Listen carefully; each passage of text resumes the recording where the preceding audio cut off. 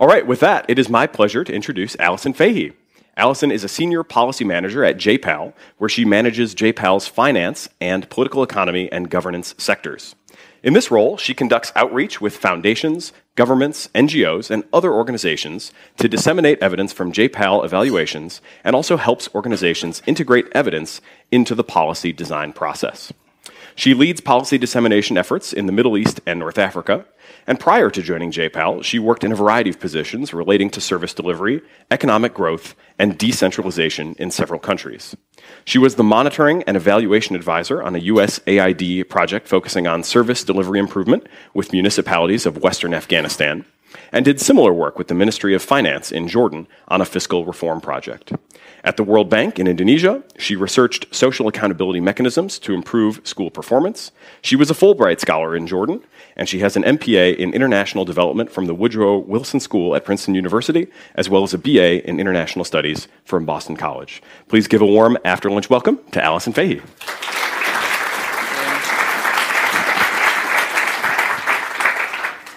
Great. Thank you very much, and it's wonderful to see you all here, and thanks for joining me for the immediate after-lunch slot. Okay, well, thanks very much. So good afternoon, and thank you so much for welcoming me here to the Effective Altruism Global Gathering. I am pleased to be here this afternoon to talk with you all about universal basic income. The debate surrounding this policy kind of option and idea, which I imagine is what's motivated so many of you to be here today. What evidence from randomized control trials, or RCTs, has to say to help inform that debate, and what questions remain unanswered and in need of further research before we'll really be able to make a decision about the impact of this sort of an approach. Now, if you've kept up on development-related news over the last few months or year, or even just the general press, you've likely read about universal basic income. So just to make sure we're all on the same page, I'll quickly review what exactly it is. So as the name implies, universal basic income is a cash transfer that is universal in nature, meaning all adults, all people in a given area, regardless of any targeting or means testing, receive this cash transfer. There are no conditions placed on how the money is spent, no targeting or any other ways of identifying who is eligible. The transfers themselves are regular and long-term, so they imitate income in that way, and they're of a sufficient size to meet basic needs wherever the program's actually being rolled out. Now, there are several reasons today that motivate kind of the policy focus on universal basic income. On the one hand, in places like the UK and in many other places around the world, the rate of technological change and automation is taking place rapidly, leading to complete transformations to what the labor market looks like. And this is particularly acute in certain industries. So think about manufacturing, agriculture, food, etc. These are industries where there stands to be significant labor displacement from advancing automation and technological development. And so for folks who are concerned with those potential issues, universal basic income is a really interesting and potentially promising solution to help deal with individuals who've been displaced out of work. On the other hand, though around the world there's been incredible progress made over the last few decades in reducing extreme poverty, today still over 700 million people continue living in extreme poverty, living on less than $1.90 per day. And in particular, in the low and middle income countries where the majority of the world's extreme poor are concentrated, universal basic income has maybe a certain draw and appeal as a way to help address this seemingly intractable problem of actually eradicating extreme poverty. And in high and low income countries alike, there's a shared sense that the kind of status quo of the social safety net is complex, is inefficient, and is really ineffective and needs to be rethought. So all three of these different kind of threads come together and settle on universal basic income as possibly an interesting solution to each of those different dilemmas. But like any potentially, disruptive and exciting new approach, there's certainly considerable debate around the impact of universal basic income and whether it is or is not a good idea. So its supporters argue on the left-hand side here, the case for UBI is that it would be more efficient than the status quo. It would streamline the delivery of what is otherwise a very piecemeal social safety net that entails high costs to both target benefits or to follow up and enforce on conditionality that's incorporated into programs. The basic income, by being redistributive, could actually reduce poverty in and of itself. There are other benefits that supporters kind of put forth, including the fact that the unconditional nature of these transfers from a rights-based perspective is simply preferable because it gives flexibility and autonomy back to the recipient, and that it can recognize unpaid labor, which around the world is disproportionately done by women. Finally, new technological advances, think things like mobile money and e-banking and things like that, help to facilitate the expansion of something like universal basic income from an infrastructure perspective when you think about how these cash transfers would actually be delivered. But on the flip side, detractors argue that UBI would simply be too costly and making it infeasible, impossible. One potential strategy for paying for UBI is to take cost savings from cutting different social programs and to put those into a budget to support the transfers. But detractors argue that it might just be politically infeasible to actually eliminate many of these other social programs that are very entrenched in order to finance these large cash transfers.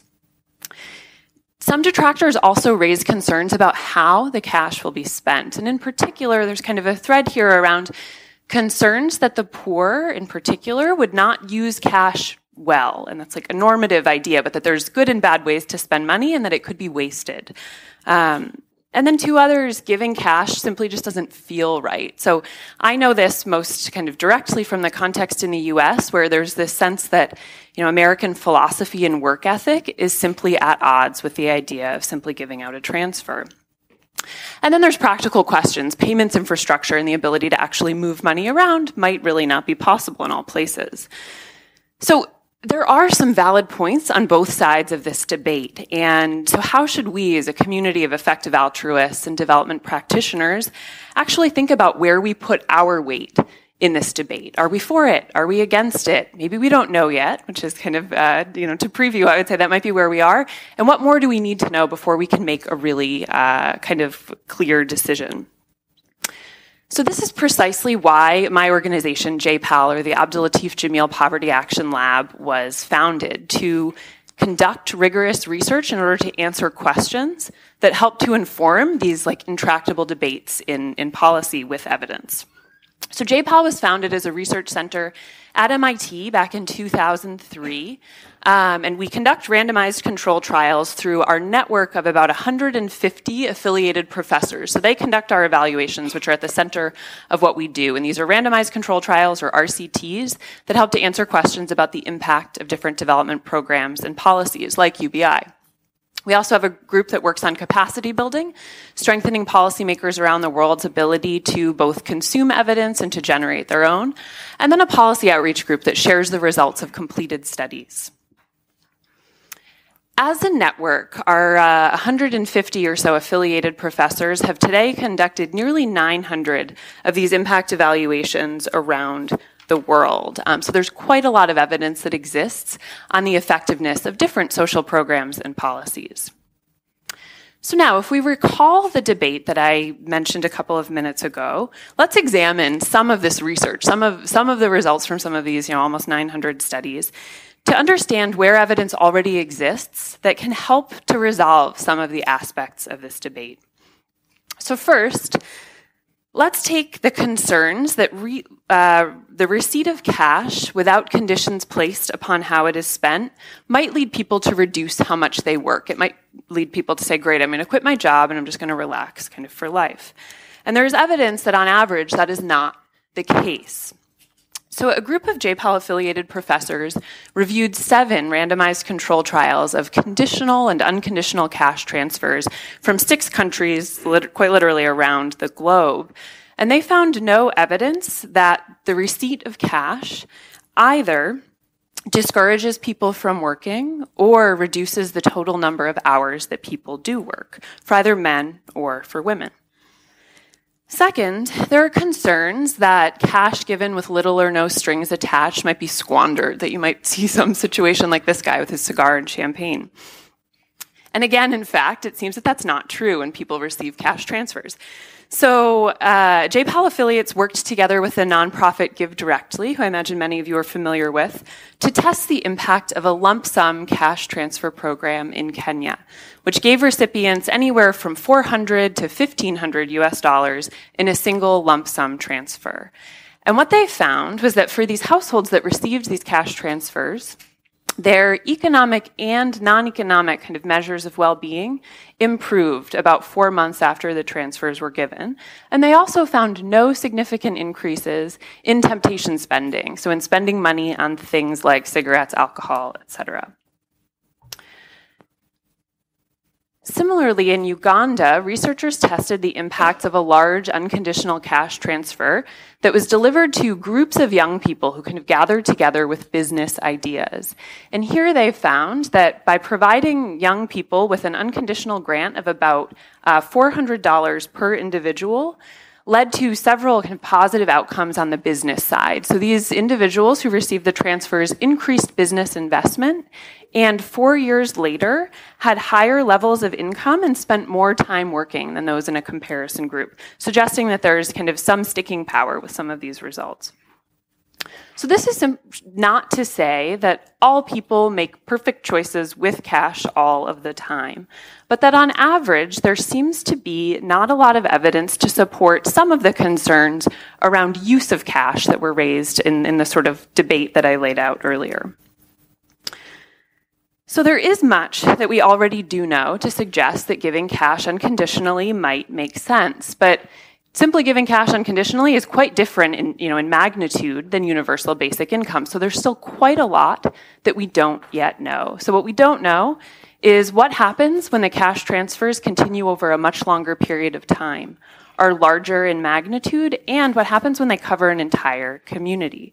And so in order to answer these questions, a group of J. Powell affiliated researchers are working together with this nonprofit Give Directly to test the impact of universal basic income given over a long period of time to whole communities. And this is the first impact evaluation of its kind anywhere around the world. So Give Directly has randomized villages, entire villages in Kenya, into a total of 4 groups. And you can see those listed here as T1, T2, and T3. So the first group, T1, is receiving basic income in the amount of about $22 US per month, delivered to every adult in those villages on a monthly basis over 12 years. So it's quite a long period of time relative to many other studies.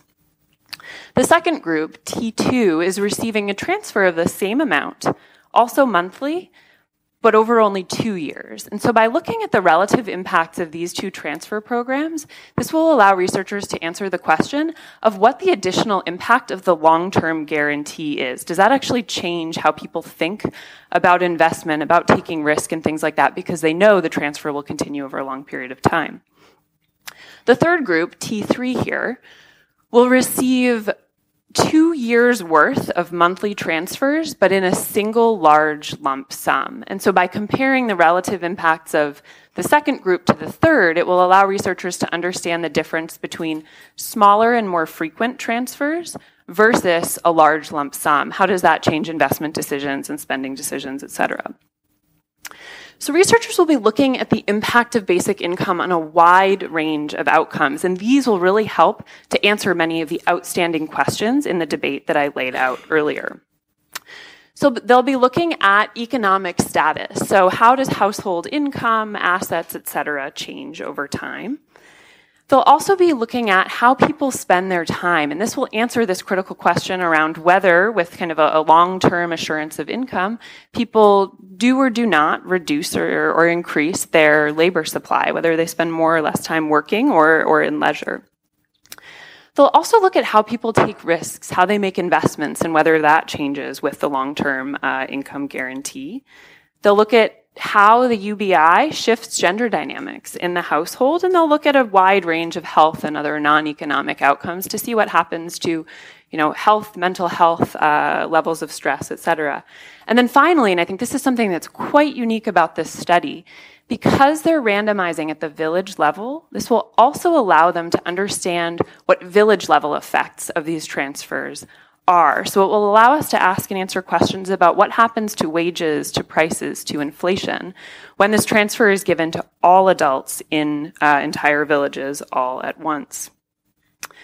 Now, we're barely a year, I think, into this total study, so it's going to be a while before I can come back to, effective altruism in a decade and tell you about the long-term results. But researchers are already working on, and they'll be able to answer some of those questions within the first couple of years, given the second and third treatment arms that I laid out before. But for now, just looking at how people have been using transfers, they already see some evidence that people are spending their transfers on increasing their food consumption, devoting transfers to school fees, and making investments in small businesses and homes. So some suggestion that the cash is being spent on productive investments or human capital investments. And this study in Kenya is being joined by a number of smaller pilots or RCTs taking place in different places around the world. So from the US to Canada to Finland, there are a number of different pilots of kind of variations on basic income that are taking place. And these are exciting because this will allow us to answer the question, or to begin to answer the question of generalizability. So do the results that you see in one place actually hold when you're in a different context? Is there something kind of universal about how this program works? So that, of course, will have, be a very important question from a policy perspective.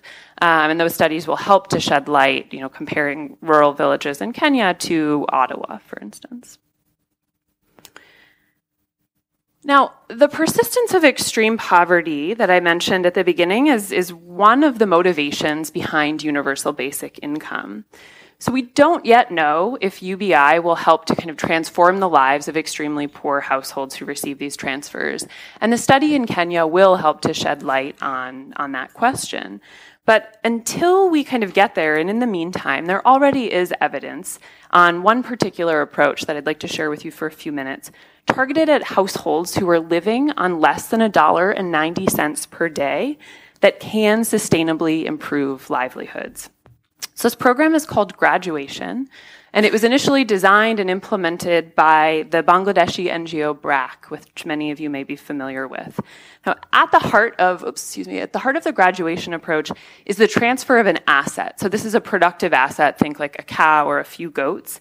And this is meant to be the core of kind of small business, basically, like the core asset that drives a sustainable small business.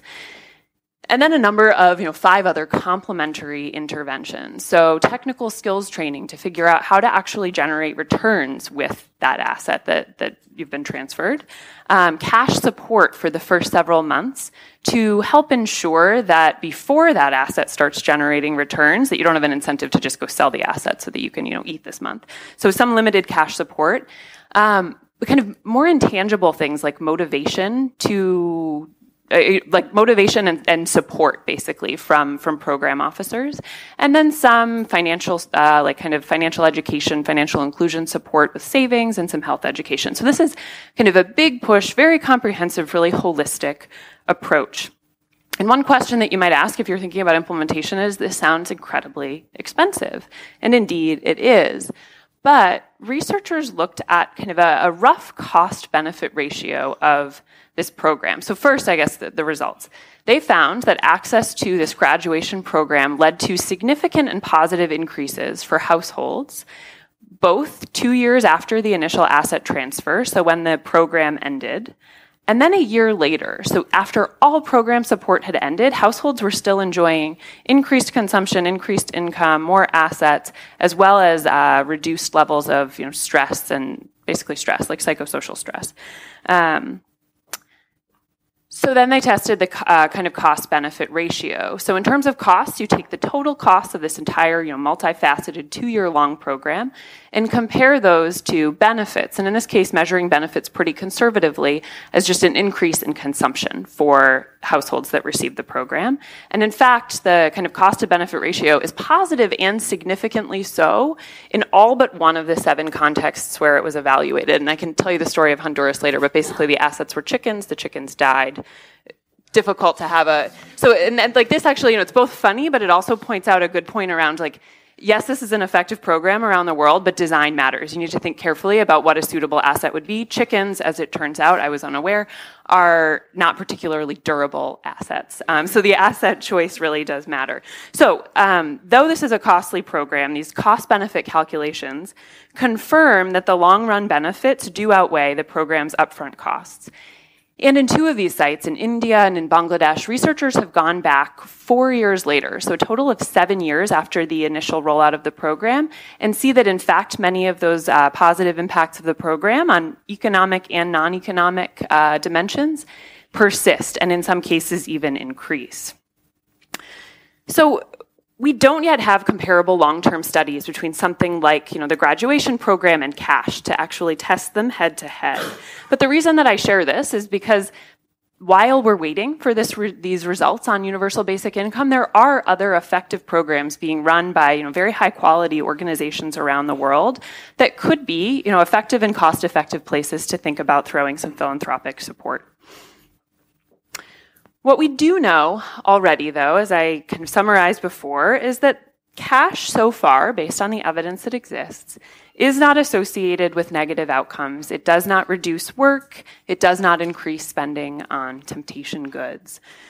So as Chris Blattman and Paul Niehaus, 2 of JPAL's affiliates, wrote in Foreign Affairs recently, one way that we could start to think about cash is as a benchmark. If we think of it as kind of a base case that needs to be beaten in order to justify a more actively managed development program. So only if your additional staff and infrastructure and delivery costs actually are justified in terms of increased benefits over cash alone, is it worth making that investment, whether it's an NGO program or a government program. So I think this is really an interesting and kind of a thought-provoking approach to take, and there are a number of studies now going on in different places looking at kind of cash benchmarking against other programs and doing these head-to-head approaches, and perhaps that's a direction that we'll see more of the development kind of world going.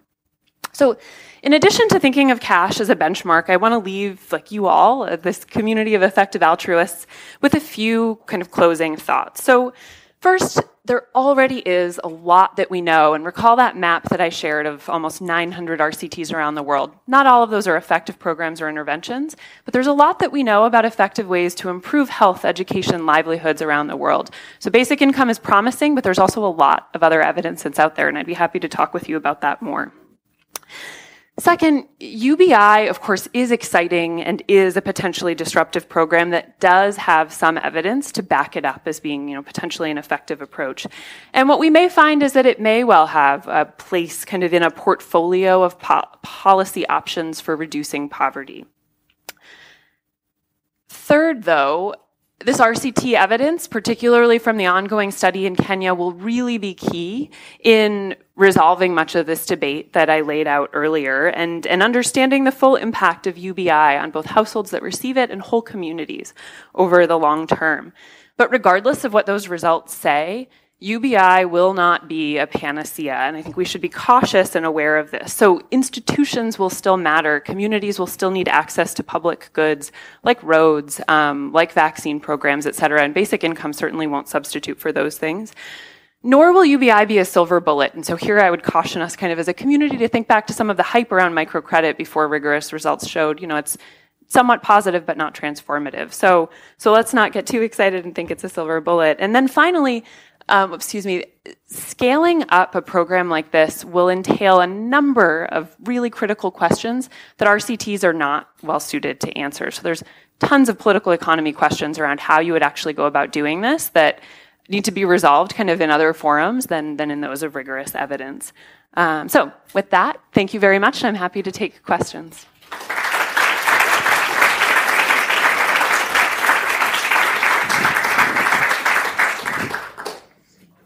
All right, thank you. So we're going to try as much as possible to run the questions through the app. So again, you've got the Bizzabo app, or you've got london.eaglobal.org/polls. And we have a few that have come in already. One, right off the bat, kind of tied to something that you mentioned briefly, which was the possibility of inflation, especially as this sort of gets rolled out more broadly. Is there anything known about that today? A little bit, yes, actually. This summer, a JPAL affiliate, Seema Jayachandran, who's at Northwestern, and some of her co-authors released the results of a study that they'd been conducting in Mexico looking at cash transfers versus in-kind transfers. And what they found is that, let me see if I can kind of get this right. So in communities that received in-kind transfers, so these were food, basically a basket of food products, they found that prices in those communities dropped significantly because, with already having this basket of food goods, it's going to reduce demand for food, which will, bring down prices a bit.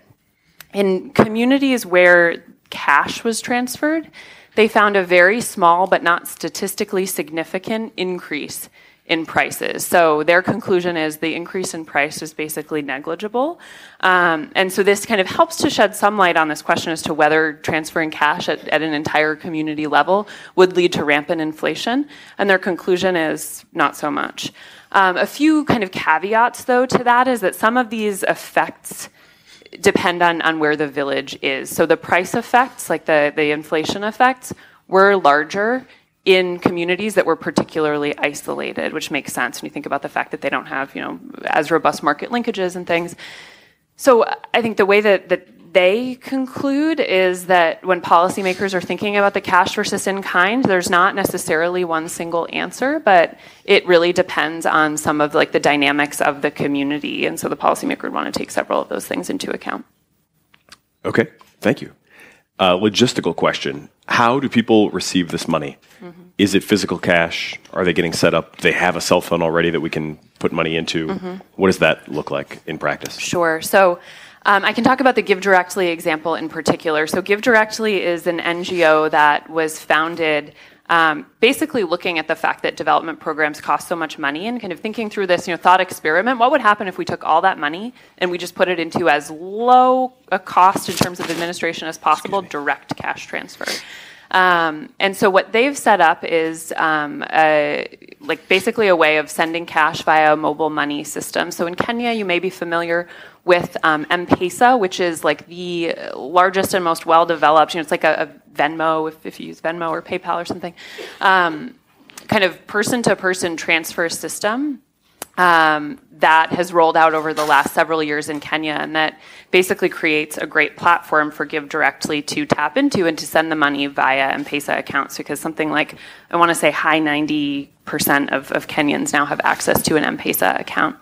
So there, the infrastructure exists, and this kind of points back to the question that I raised before. If you're looking at places where, and I think M-Pesa works on feature phones as well as smartphones, so you don't necessarily need to have the smartphone, but in places where either people don't have access to smartphones, and there is no M-Pesa that works through a feature phone, then there are valid infrastructure questions.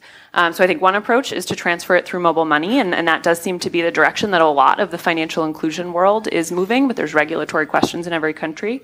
Another option is transfers directly into bank accounts. So for instance, in India, over the past couple of years, the government has rolled out basically an undertaking that's basically known as bank accounts for all. So effectively overnight, they opened a bank account in the name of literally every person in the country. And so that provides an opportunity, if this is moving through government, for transfers to flow through those channels. But in terms of, if you were thinking as an individual, thinking about a way to actually be able to contribute money to something like this, Give Directly, and I don't represent them, but the way that Give Directly does work now is that they are philanthropically funded, because this is a demonstration effect, essentially, to try to run this study. Their total budget, as I had listed on the screen, is something like $30 million to both roll out the transfers and to test their effect. So they are, I think, still a little short on that budget and are looking to raise more money to ensure that the study can actually run for the full 12 years. So as an individual, kind of scale donor, that's one direction that one could go in. Cool. So one questioner observes that if you took Germany as an example, any sort of basic income that would functionally meet people's needs would exceed the current aggregate tax revenue and basically all government spending. Mm-hmm. So it sort of implies that, and there may be a difference here between different tiers of countries in terms of development, that in the rich countries, it sort of is more about rewriting the social contract and less about poverty alleviation. Do you have kind of a vision for what this looks like in first world countries, so to speak, or are you more interested in the sort of countries where you showed all the studies? Mm-hmm. Sure. So from the perspective of where J-PAL affiliates have conducted and are conducting research, that's taking place generally in low and middle income countries. But there is, as I mentioned, ongoing research. J-PAL just simply isn't involved in it. In the U.S., Y Combinator is running a study. I think in Ottawa, it's the government. In Finland, it's the government just partnering with researchers. So I think there are places that are thinking through this question of, like, there's a genuine kind of rationale for considering it, but it's obviously on an entirely different magnitude. $22 a month is not going to get you very far in Berlin. So in the U.S., for instance, the kind of amount or size of basic income that's being tested is about $1,000 a month, so $12,000 a year. This is not equivalent to reaching the poverty line in the U.S. So in this case, it would be kind of a supplement, but not a total substitution for bringing everyone up to the poverty line. In terms of thinking through the fiscal implications of this and how in the world would you finance this, so I guess first, if you reran those numbers, looking at only a half or a third of the poverty line, it might come out feasible there, but that would still be slashing all of your other transfer programs, right? Yeah, but there are some calculations that have been done, and all of this is based on loads of assumptions and projections about the economy that I want to say the Roosevelt Institute in the U.S., which is a kind of a left-leaning think tank, has done some projections that with the $1,000 a month basic income in the U.S., it would actually lead to net economic growth and would be fiscally possible. But it requires getting rid of some of the largest social welfare programs that already exist. And I think that their calculations are kind of do not involve increasing taxes, but there's kind of other scenarios that you could think about that would increase taxes to finance this, making it more redistributive. So a negative income tax is kind of another approach to basic income that would, basically tax people at above a certain threshold and then provide larger transfers at a smaller threshold. So I guess basically where I'm going with all of this is that I think in higher income countries, the program itself might actually look different and the ways to finance it. There could be a number of different ways to finance it, but I think these are some of the big questions that RCTs are not going to answer and that require carefully thinking through different budget scenarios and tax scenarios. We're already a minute over time, so just a couple last quick questions. One, what is the role of children in these studies? Do they get money too? Does that money go to their parents? Mm-hmm. Tell us what's up with kids. And second, there is a concern that somebody gets cancer, they've got huge medical expenses. Today they rely in most countries on the state, but that maybe goes away. So how are we thinking through kind of everybody has this small amount, but for a certain set of people, that's just not going to do it. Mm-hmm. Yep. So in terms of kids, I think this would vary, but in all of the studies that are taking place today, I think the amount is per adult in the household. So in Kenya, that's for sure the case. I think in the Canada and Finnish experiments, it's looking at adults only. So there are questions around, if you're in a household that has a relatively small number of children, then the kind of per capita size of that transfer is going to be larger than if you're in a household with many kids. But I think for simplicity's sake, that's how these studies are being run right now. And then in thinking about the health insurance question, so what happens if you have a catastrophic expense or something? I think this is where it's important to recognize that basic income can't replace everything. So some provision of healthcare is still going to be necessary, and eliminating basic income or introducing basic income could not eliminate healthcare because of precisely those situations, which would hurt the most vulnerable the most.